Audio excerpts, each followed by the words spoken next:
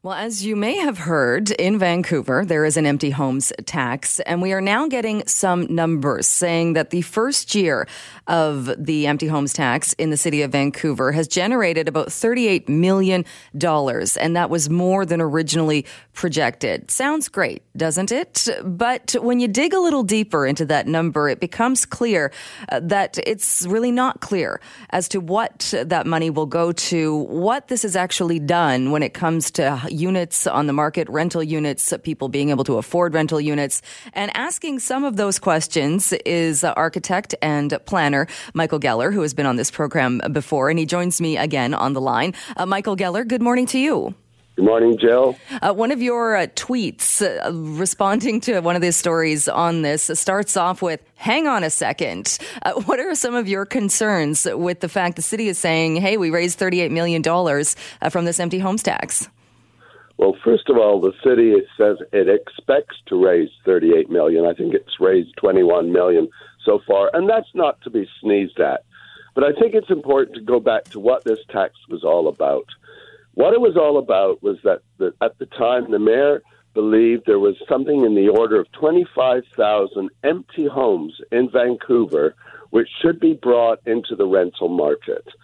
And I agree that at this day and age, there seems something wrong when there's a shortage of housing to have other people sitting with homes that are completely empty. The problem I had, though, from the beginning is this so-called empty home tax. And I say so-called because if it's a home, it's probably not empty. If it's a dwelling, it might be empty. But they went after not just the empty dwellings, but the second homes of a lot of people who might live in the Sunshine Coast and keep an apartment in Vancouver, or the former mayor of an interior city who keeps an apartment in Vancouver. So all of these were caught up in it as well. And I had a real problem with that because those people, I think, contribute to our economy. They are legitimate homes. So that was my concern. But the second concern is the city issues this sort of report, and it's nicely done with pictures. It really downplays the fact that they've spent something in the order of $10 million to administer the program. But I think the bigger question is it actually resulting in more rental apartments or rental houses on the market? And I think that information is definitely not there. It also doesn't seem to answer the question, even if it is leading to some more units coming on the market. There is nothing to say they are so-called affordable units. They could be units that rent for $4,000, $5,000, $6,000, $10,000 a month. And that would still be counted, I think, as a unit that comes back on the market, but does nothing when we're talking about affordability. That's right. And indeed, the only apartment that I'm aware of that came onto the market was a $5,500 a month apartment in False Creek, the Olympic Village, where the owner told a friend of mine who rented it that he decided to bring it onto the market so he could avoid paying the tax. But in nearly every other situation, and I've been inundated with emails from people who are caught up in this situation, people are not renting out their units. What they're doing is they're selling them. Now, some will say, well, that's pretty good. Sure, units that were someone's second home are now coming onto the market as somebody's principal residence. But we're not necessarily creating the rental stock. And indeed, former Councillor George Harvie, who has participated in this discussion on Twitter, also pointed out when he questioned when the tax was first imposed, would there be any way of measuring whether or not it's having any positive effect? And staff admitted probably not. It also raises the question that the fact that they've exceeded what they expected to bring in, some even calling it a windfall, that they are expecting the $38 million, does that not suggest that people are paying the tax? And yes, I get that money is will now go to affordable housing initiatives, although I'm not sure there's any way to track that as well. But doesn't that suggest that instead of renting out their units, people are just sucking it up and paying the tax?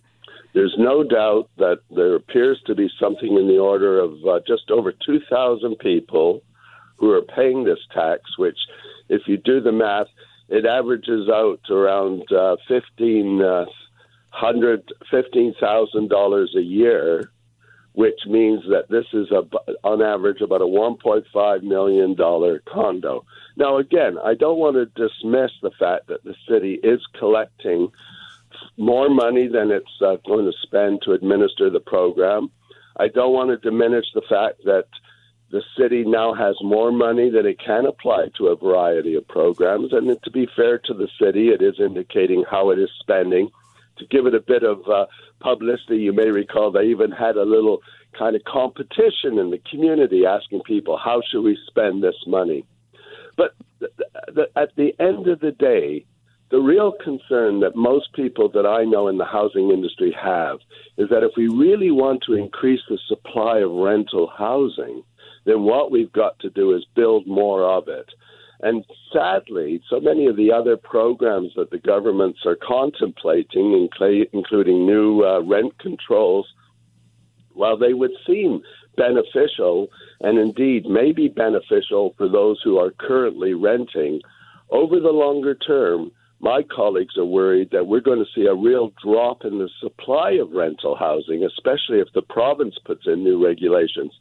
So at the end of the day, yes, the city may get $10 million or so out of this tax, or maybe even $20 million in the first year. And there is talk of tripling it, and that's something I think we should discuss. At this stage, Jill, if the city wants to triple the empty home tax and go after those empty dwellings, I really don't mind. You know, I can understand it. But I would like to see the city exclude all of those homes that are occupied a few months of the year, albeit maybe once a week or once or a couple of times a month, because I don't think there's anything wrong having those homes in our city and having those people in our city. And you're absolutely right. And we've talked to some of the people that are in that exact scenario, like you said, that might live on the Sunshine Coast. There was the hospital worker, I believe she was a nurse, that lived in Salt Spring Island and had the place in the city as well. It does seem rather strange that these are people that are paying taxes, that are contributing to the economy in Vancouver with this second place, that are being penalized. It is. But, you know, it's interesting. My rabbi, when he first saw some of my writings on this, said, you know, in a way, this is misnamed. This is really a jealousy tax. And what he was trying to say is a lot of people who are struggling to afford their first home find it really upsetting to see that there are people with two homes. And indeed, somebody posted on Twitter yesterday, people who own two homes are selfish because they're taking away a home from someone else. And I think the person really believes that. But of course, it's nonsense. If we build enough homes, nobody's taking away a home from someone else, especially a $3 million house on the west side of Vancouver or a luxury condo in Cole Harbour. But we often want to look for scapegoats, and indeed, foreign buyers and people who are fortunate enough to own two homes seem to be the scapegoats. What I hope we can do, especially if the city decides to increase this tax, and I suspect it would be a popular move, is at least let's just go after the legitimately empty homes. Mayor Stewart, I know you're listening. Please narrow who is impacted by this, and you'll have my support to go to 3%. But please don't put in a lot new rental restrictions, such as saying any new rental apartment, if it becomes vacant, the rent cannot be increased, or if a builder renovates a building, he has to let the tenants come back in at the same rent. I know the people who are renting right now, listening to us, Jill, would say, why is he saying this? Well, I'm saying it because I just know from 50 years of experience in this industry that when you start imposing a lot of rental controls, you really do discourage supply. And what we need is a lot more supply. We also need a lot more rent supplements from the government to go to those who are in need. I know this is another topic, but it all kind of comes together because we may at the end of the day see 200 or 300 rental units come out of this program. And yes, a lot of money for the city, but that wasn't the original intent. All right. We will leave it there. I'm sure we will talk about this again. But Michael, thank you so much and have a great rest of your day. You too. Thanks for your interest. Bye-bye. And as you know, we've been spending a lot of time talking about ICBC and how the government is trying to bring the spending into check, put out the so-called dumpster fire at ICBC. Well, my next guest is ICBC co-chair with the Tryout Lawyers Association of BC, and John Rice is with us on the line. John, thanks so much for being with us. Glad to be here, Jill. What are some of your concerns about what we're hearing from the Attorney General when it comes to ICBC, specifically the costs for ICBC that are tied to legal cases and legal challenges? Right. So what you're speaking about, Jill, is recently ICBC came out with a forecast of projected losses of some $700 or $800 million, and the Attorney General's take on that was the main driver or a key driver of the increase in those costs were because of strategic patterns or strategic behavior by lawyers to, quote unquote, drive up cases. And it was a really surprising thing for the Trial Lawyers Association to hear from the Attorney General, of all people. The Attorney General, as you know, Jill, is sort of a quasi-judicial appointment. It's a unique position among cabinet members. His role is, his job is the administration of justice and the public interest. And so for our AG to suggest that costs are being driven up only or entirely because of the conduct of lawyers and to thereby imply that ICBC is some sort of benign or passive entity was quite surprising. I mean, no one hires a lawyer because they want to. People hire lawyers when they're being bullied or mistreated by ICBC. And it takes two to tango. And the reason for why a lot of lawyers don't provide early disclosure of expert medical legal reports or push things into court is not because they want to take longer. It's not because lawyers want to spend more money on cases, and it's certainly not because their clients want to be tied up longer in legal proceedings. They do that because ICBC denies that people are injured, denies providing them with coverage for the rehabilitation benefits that they need, denies that their injuries are as serious as they are, and refuses to pay them fair compensation for the harms and losses that they've been caused, that they've suffered by the reckless driving of somebody else. And then more to the point, I mean, the reason why ICBC has been in the mess that it has been over the last several years, Jill, is because we've seen a perfect storm.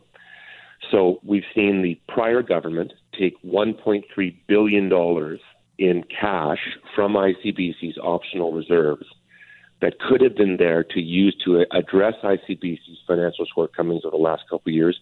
But that money was taken and not reimbursed to ratepayers, not put back into ICBC. It was taken to fund other programs. Secondly, we've got a distracted driving epidemic on our roads.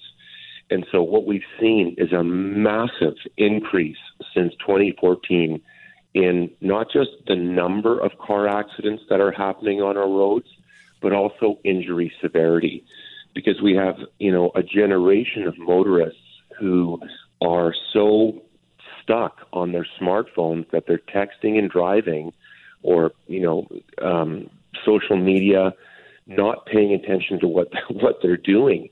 And I mean, for the first time in my career in the last couple of years, I'm getting people with severe orthopedic injuries, fractures, from being rear-ended.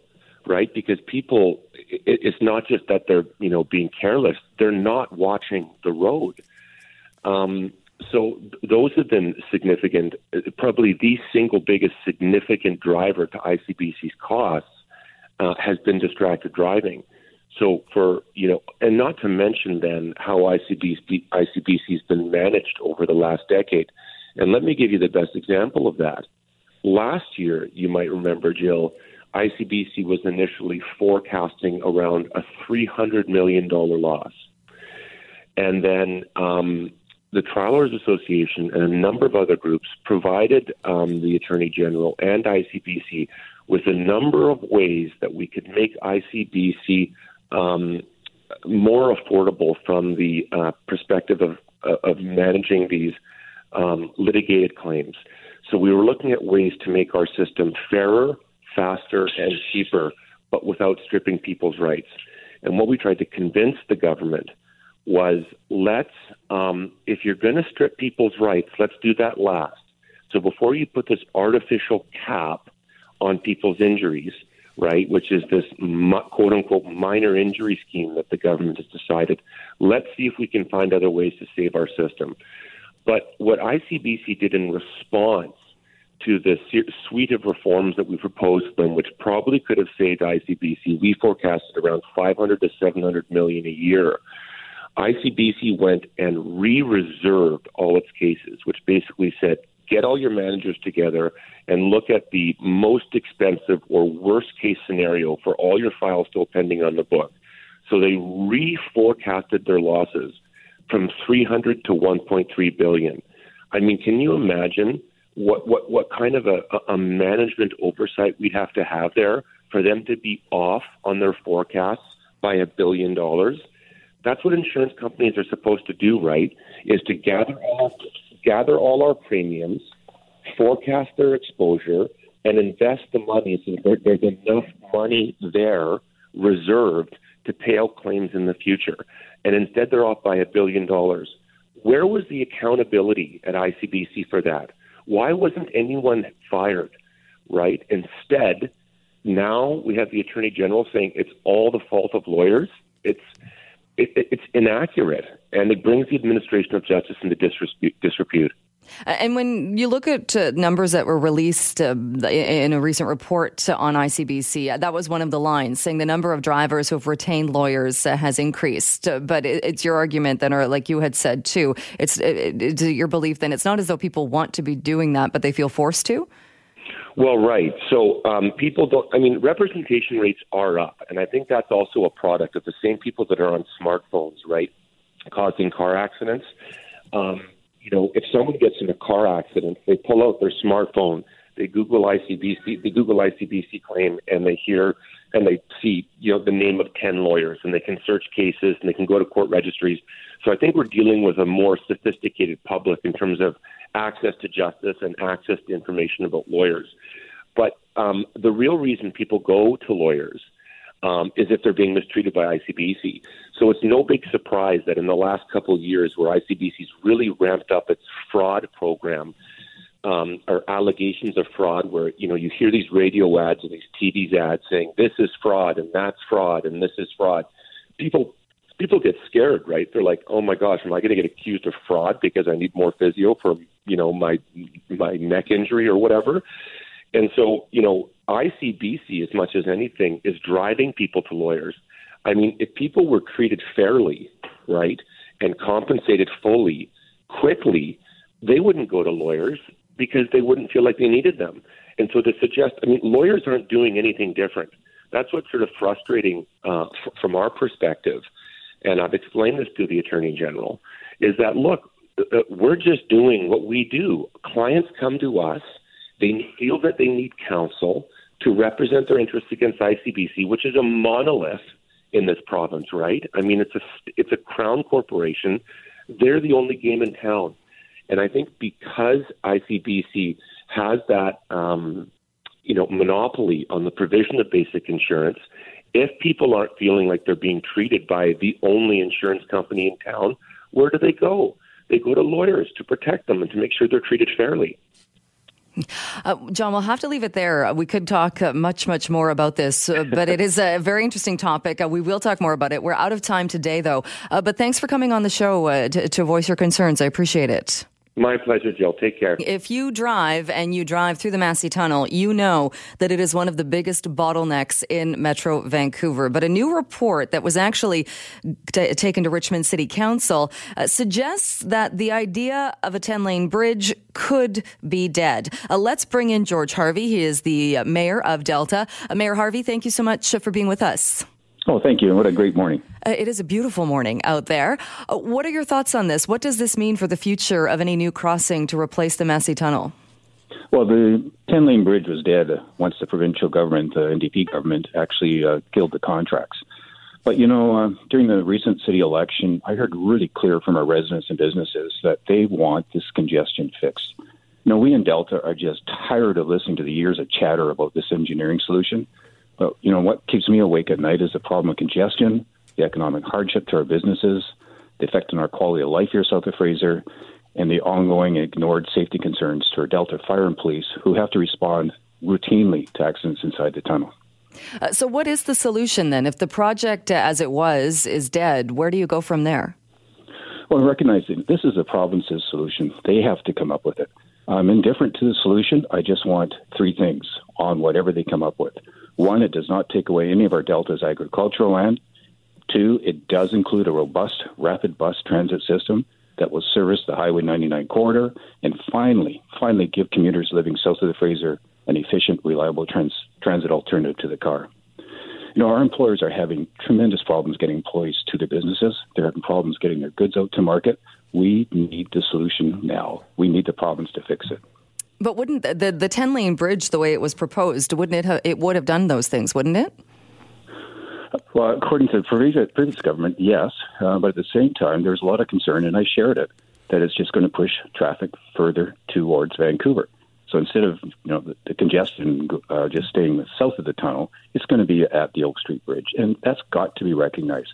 There should be no solution unless it has the opportunity for people who live south of the Fraser to finally have a solution to get out of their car. That is what's necessary. That has to be included in this solution. But again, it's the province's solution. They have to come up with it, and we're tired of the talking and engineering studies that go on and on. We need this fixed now. How much money? Was it about $70 million that had already been spent on the bridge that's now dead in the water?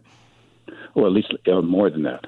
As far as I'm concerned, from what I remember, it was more than that. But, we've got to get over all this chatter. We've got to get on and get the province to come forward with a solution.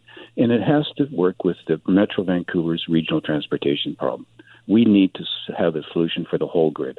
But again, it's just years and years of chatter, and Deltans are fed up with it. We need it fixed. Is it a bit concerning then, too? There's been so much focus on what's happening in Surrey and the scrapping or putting on hold the LRT. I mean, there was concern about that, losing the $70 million or losing the millions of dollars that were already spent on that. There doesn't seem to be the same amount of concern that this is another project that's been scrapped, money has been lost, but there doesn't seem to be an alternative. Well, there's lots of concern here in Delta, and again, our businesses. And I'm really positive about the new Mayor's Council, which I'm part of course, is that the mayors of Surrey and White Rock, we've had informal discussions. We're going to get together at the beginning of next year, and we need to work together to say, hey, this 99 corridor is the province's. It's an important routes, trade, goods movement corridor. It has to be attended to. But, Premier Horgan, it's his responsibility. He has to get on with this. And he needs to get his staff working with the Mayor's Council and Metro Vancouver staff to come up with their solution that will work within what we need. Would you be in favor of another tunnel? I'm in favor of just getting this congestion fixed. I'd say I'm agnostic to the solution. I'm bullish on the fact that we've got to get the province to move forward. I'm tired of listening to them reading about reports. They've got to get on with it. It's affecting too many people right now, and it's just unacceptable. How much pressure do you think is there from the fact in that even on this previous project and the previous government loved to tell us all that part of the reason we're doing this is to cut down your commute time so you can be home and spend more time with your family, which I think a lot of people saw through a little bit, suggesting that there's also a lot of pressure from the port, and it's about shipping, and it's about bigger ships being able to go up the Fraser River. How much does that come into play? All that, again, that's all the chatter that we keep hearing. They can't get any larger ships up the river now. And the only people I listen to are the pilots that work that river. And when we met with them individually, they said they can't turn around any ships bigger than what they have now. But the most important thing is to forget the chatter, get on with the solution, because it is choking us here in Delta. It's not unfair to people that live south of the Fraser. You mentioned, so this is a provincial issue. You want the province to act on it. What happens next then, as far as this was a report that came to Richmond Council? Are you concerned that this is something that came out in a report to Richmond? It wasn't even to Delta Council. Well, it was a report from Richmond staff to their own council. Right, but it included comments from the transportation minister. But I also met with the transportation minister, and it's reality that the 10-lane bridge is not going to be built. They're not going to build the same bridge that the Liberal government approved. They've already killed it. But and I accept the fact that 10 lanes is something which is very hard for the public to accept. But what I need is an alternative to the car. We've got to get people out of their cars. And when the NDP government removed the tolls, what we've been noticing is the single occupancy car is increasing because there's no tolls. But south of the Fraser, that's what my concern is as Delta's mayor, is we need the government, we need Premier Horgan to get on with it. They've got the study. If they've got a solution, let's hear it. Let's get working on it. Let's implement it and free the congestion that is causing real problems to our economic situation here in Delta. Is there any looking at a different location? Does it have to be where the Massey Tunnel is now, or could it be a different area, a different location for the crossing? We will not accept using any more agricultural land. And when you look at the crossing, where else are you going to go? Mm-hmm. Unless you go onto agricultural land. And that's unacceptable. We lost over 100 acres with regards to the South Fraser Perimeter Road. We cannot afford to lose any more agricultural land in Delta. And I'm very firm on that. Our community is very firm on it, and so is our council. Because the previous project too, was there some loss? It was in the Dees Island area, but there was some loss of agricultural land, wasn't there? There was no loss. Okay. In fact, there was going to be a small gain. It was pretty well neutral, absolutely neutral. All right. Well, we'll leave it there, George Harvie, and hopefully we will chat with you again when perhaps there's another idea on the table or another plan for a replacement. But thank you so much for joining us this morning. I appreciate it. And thanks for the time. Take care. Well, this next story involves wasps, spiders, and zombies, and the connection between them all. Let's bring in Sam Straus, a PhD student at the UBC Zoology Department, also the co-author of a new study. Sam, thanks so much for being here. Yeah, good morning. Good morning. I've read through this and I still don't completely understand what's happening. So if you can explain, that would be fabulous. What exactly was discovered when it comes to wasps, social spiders, and zombies? So we discovered a new species of wasp that will basically do a mind control trick on a social spider. So these spiders live their whole lives in a colony, and so they shouldn't be leaving. But the wasp, it injects something we're not exactly sure, but it causes the spider to think it needs to leave and then build a special web for the wasp. And then once the special web is built, it acts like a cage. It'll kill the spider and then continue on its life cycle and develop into an adult. How did you discover this? This paper was about 6 years in the making of kind of a string of graduate students in my supervisor's lab, and we all. It was like the first person noticed something was going on, and then she kind of told the next grad student to come in, and then he got me interested in it. And so it was just many hours of watching and taking notes, and it was kind of always a side project for all of us, which is why it took so long. And so from what I understand from reading this, so wasps manipulating the behavior of spiders, that's something that has been looked at before, but we've never actually seen it as complex and complicated as this. That's exactly right. So these types of wasps, what we call parasitoid wasps, are extremely common. We think that there are more species of parasitoid wasps than really anything else in the entire world. What makes this really unique is that they're targeting a social spider, and sociality is extremely rare in spiders. It's unlikely that you've ever heard of a social spider before. I have not. And my supervisor has been working on these social spiders her entire career. And basically, they just never leave their colony unless they really have to. And so that's what makes this really unique, is that the wasp tricks the social spider into thinking it's not social. So that sounds like the opposite, though. So a social spider doesn't leave the web, but is that because it's social with other spiders? Yeah, so they work together to build one large colony, and so you'll just have a whole lot of small spiders together in one large web. And they work together for everything. They maintain the web together. This is in the Amazon where you have really large insects. And so by working together, they're able to capture those really large insects that they wouldn't otherwise be able to eat.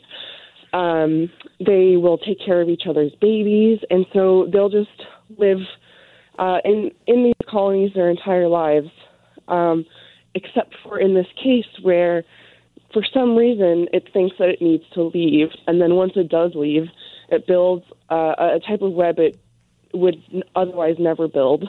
And it's the wasp is just taking over its mind and triggering some thing from its evolutionary past.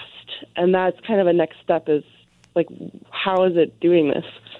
Right, because, I mean, that's fascinating that the wasp is able to put something on this spider to change its whole life pattern. Yes, it is, and it's still largely a mystery as to how it does this. Now, the zombified spider, so this spider goes away from the colony, as you said, spins a new cocoon. What happens to it at that point? Does it remain a zombie? No, the wasp will kill the spider as soon as it's done its job. And so at this point, it's just a larva on the back of the spider, and it's been slowly feeding on the spider for a couple weeks and slowly growing. And then once it gets big enough, it does something to trigger the spider. And once the web is built, it needs all the rest of the food that's inside the spider to develop into an adult.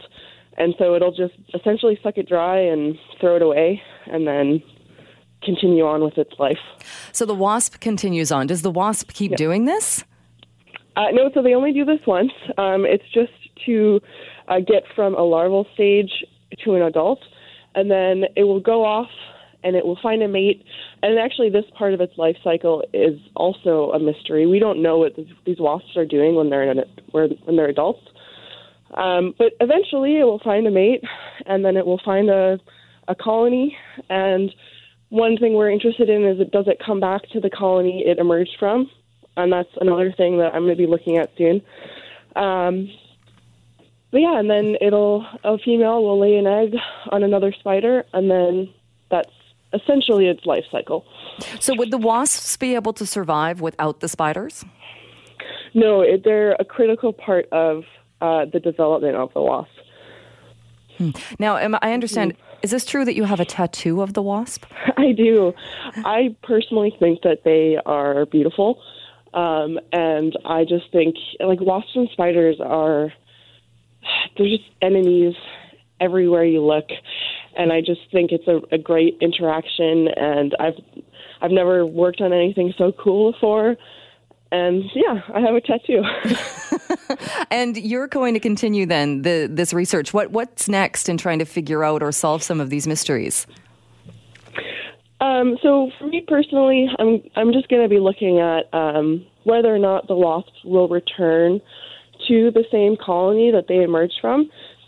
We think that this might be the case because this particular interaction maybe evolved because then the wasps have a stable source of hosts, and so it can emerge and then come back, and then its children will use this colony, and we think that this will just go on in time.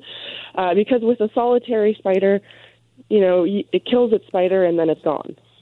And then, so that's what's next for me. Next steps for really completing this story that I personally won't be involved in are, what is the trigger? What does the wasp do to make the spider leave? There are some theories floating around there, but that's also still a mystery. Also, what are these wasps doing when they're adults? That's a mystery, and that's going to be a really tough one to solve because these are really small animals, and you can't really just follow them around. And so, yeah, that's kind of the next stages for figuring out more of like the nitty-gritty details of what's going on here.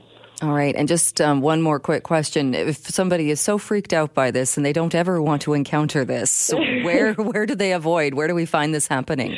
This particular interaction is happening in the Amazon, but parasitoid wasps are literally everywhere. There's probably hundreds of species in BC, and you know what? You just don't see it because these are really small animals, and you know, I think if you just go about your day-to-day life, you won't be affected at all. All right, we're not going to be taken over by zombie wasp spiders. Definitely not.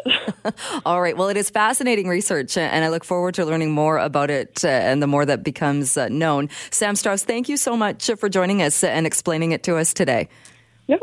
All right, bye now. Think back, not too long ago, we were dealing with flooding in parts of the province, forest fires. We can look to Californians who are still dealing with forest fires and huge wildfires in that area, and the list goes on and on. So looking at climate change, how do we as British Columbians survive? Joining me to talk about that is Deborah Harford, Executive Director of the Adaptation to Climate Change team at Simon Fraser University. Deborah, thanks so much for being here. Hi, Jill. Thanks for having me on. Is it something that I would say we're paying attention to it? Are we paying enough attention, do you think? Well, that depends who you're talking to, Jill. So I can tell you that municipal planners are paying an enormous amount of attention to this, as are agriculture practitioners across BC, foresters, biologists, people who work in anything to do with how systems function and design them and have to keep them going and replace them are thinking about this extensively. I don't think, a lot of my friends, for instance, and just, people who aren't actually working in this area aren't necessarily thinking about it very much. So when we talk about municipalities, I think the one that comes to mind for a lot of people is Richmond, parts of Delta, where there are actually parts of those communities that are below sea level. There's a diking system. Is that what you mean as far as they're looking at that and looking years ahead as to what they might need to build or change? Yeah, absolutely. And much, much more comprehensively than that amongst all of the municipalities in Metro Vancouver, many of them anyway. They're thinking about everything from how we're going to deal with extreme heat, air quality issues, sewer overloads from heavy precipitation events, and the really wicked problem of sea level rise, which we know is locked in, but is this kind of slow onset issue that nevertheless really poses enormous challenges for our coastal infrastructure and our valuable waterfront properties. And what should we be doing more? Because it is that kind of thing. Like you said, it's happening. It's happening slowly. So it's not as though we see it day to day. But what do we need to be doing then? It's not as though we can just build walls to keep the water out. What should we be doing? Yeah, well, in some places that is what will have to happen. And Richmond definitely is a great example. I mean, Richmond's been investing in sea level rise projection-based coastal protection for years because they have that exposure. Others are kind of just getting going. So there's many, many different things we have to do. One of them is reduce our emissions, because if we let global warming go unchecked, it's going to be very difficult to adapt to that. And we do have time to reduce our emissions and reduce that trajectory. And all Canadians can play a big part in that through doing things like eating a plant-based diet, driving and flying less, and voting and letting your leaders know that you want action on this. But in terms of how we adapt to changes that we can't stop, because even if we reduced all of our emissions today to zero, we have baked in some climate change because greenhouse gases stay in the atmosphere for a long time. We can plan all kinds of different things, from care for vulnerable populations to increasing our sewer capacity to looking at ecosystem-based restoration, because ecosystem components like living shorelines and parks even absorb carbon, but they also reduce urban heat and they absorb stormwater. So there's a huge number of actions that actually countries around the world are taking, from the Dutch to people in developing countries to Europe. So there's kind of a big global community working on action on this. What do you say, though, to the concerns of, yes, we can do all of that, and especially anybody living in Vancouver knows that the previous council and mayor in Vancouver, one of the big pushes was to make Vancouver the greenest city on the planet, and that's great, but it's not as though the planet knows where Vancouver's boundary is and where the next city starts or the next country. And if other countries aren't doing this, how is reducing it simply in Vancouver or Metro Vancouver or even BC going to make a huge difference? Well, other countries absolutely are doing it. And actually, I would say North Americans are seriously lagging behind. So we're the highest per capita emitters in the world. We're up there in the top 6, along with the Middle East and the US. And so what our lifestyle is being exported to other countries. So people want to live like us. If we can't show them how to do it, then they're not going to do it. That said, everybody else is actually acting on it. You might be surprised to know that China, for instance, is one of a big, huge leader in emissions reduction. But they're also leading in terms of the kind of greening of cities that I talked about, which achieves both emissions reduction and helps to deal with this urban heat and extra flooding that we're going to get. So they're pioneering stuff they're calling sponge cities or forest cities. You can look to Denmark as another great example, Copenhagen. The Dutch are taking people out of the areas where sea level rise is affecting them. They're actually doing a massive amount of retreat. They're buying out properties, and people are, moving because they can see those problems. And I think the wildfire smoke is a good example here of the fact that I think that woke up a lot of Canadians to the fact that we really do need to act. I think we need to do a better job of letting everyone know what they can do. And I'd be happy to talk more about that. And I think that's one of the big questions, too, in that, and even this past week, I think we saw the push again saying that by 2040 or 2050, that there would be no gas combustion engines in vehicles in Vancouver. But I think that just seems like, it seems like a long way away, which it's not really, but it does seem like a long way into the future. And people wondering, well, how is that actually going to happen? Yeah, I mean, the thing is, there's a technological revolution sweeping the planet right now where it's hard for us to take in, because if you think about the time before we had the cheap fossil fuel revolution, people would have been very hard-pressed to imagine anything like an iPhone, let alone the kind of mass production that we have going on. And I think we're really living in an exciting time in human history, because there are big brains all around the planet working on these issues, everything from, disparate things like plastic reduction, which is also related because it's fossil fuel based as well. So I think we're going to see some really amazing innovations and new business opportunities that people are going to be taking advantage of and then exporting all around the world. But it is a transition, and it's going to take all of our combined efforts in terms of personal actions like reducing our consumption, but also, contributing ideas about how we can make these changes. So it's going to be something we'll do together. But I think that people are underestimating perhaps the advancements that are being made in terms of electrification, the kinds of vehicles that are coming out. I mean, Mazda and Lexus have both announced, I think Volvo as well, that they're all going to move to hybrid or electric vehicles. And with that kind of power from influential industries, we're going to see major changes in much shorter time than you'd think. What about things like air travel and people vacationing? And there's still, people in Vancouver in the winter like to get away from the gray rain that we see here. There's certainly, there is, air travel doesn't seem to have slowed down at all. Yeah, no, I think air travel is a major head scratcher, because I don't think it's very difficult to make a solar-powered plane that can carry lots and lots of people. So, for instance, just to talk about myself, I'm being invited to a lot of conferences around the world. I think anybody working on climate change is. I'm saying no, and I'm saying, not to all of them, but as many as I can. Just saying, look, I don't want to spend the emissions on that. There is the concept of love miles where, people will, hopefully save up their carbon emissions to go and see loved ones. My mum was ill in February and I went to the UK and I felt that was justifiable. But I think there's basically a shift coming in our personal choices as we really start to realize that if we want our kids and our grandkids to have a planet that's livable, then we have to make some changes. All right, Deborah, we'll leave it there, but thank you. Very interesting thoughts on that. Thanks so much for joining us. Thanks, Jill. Take care.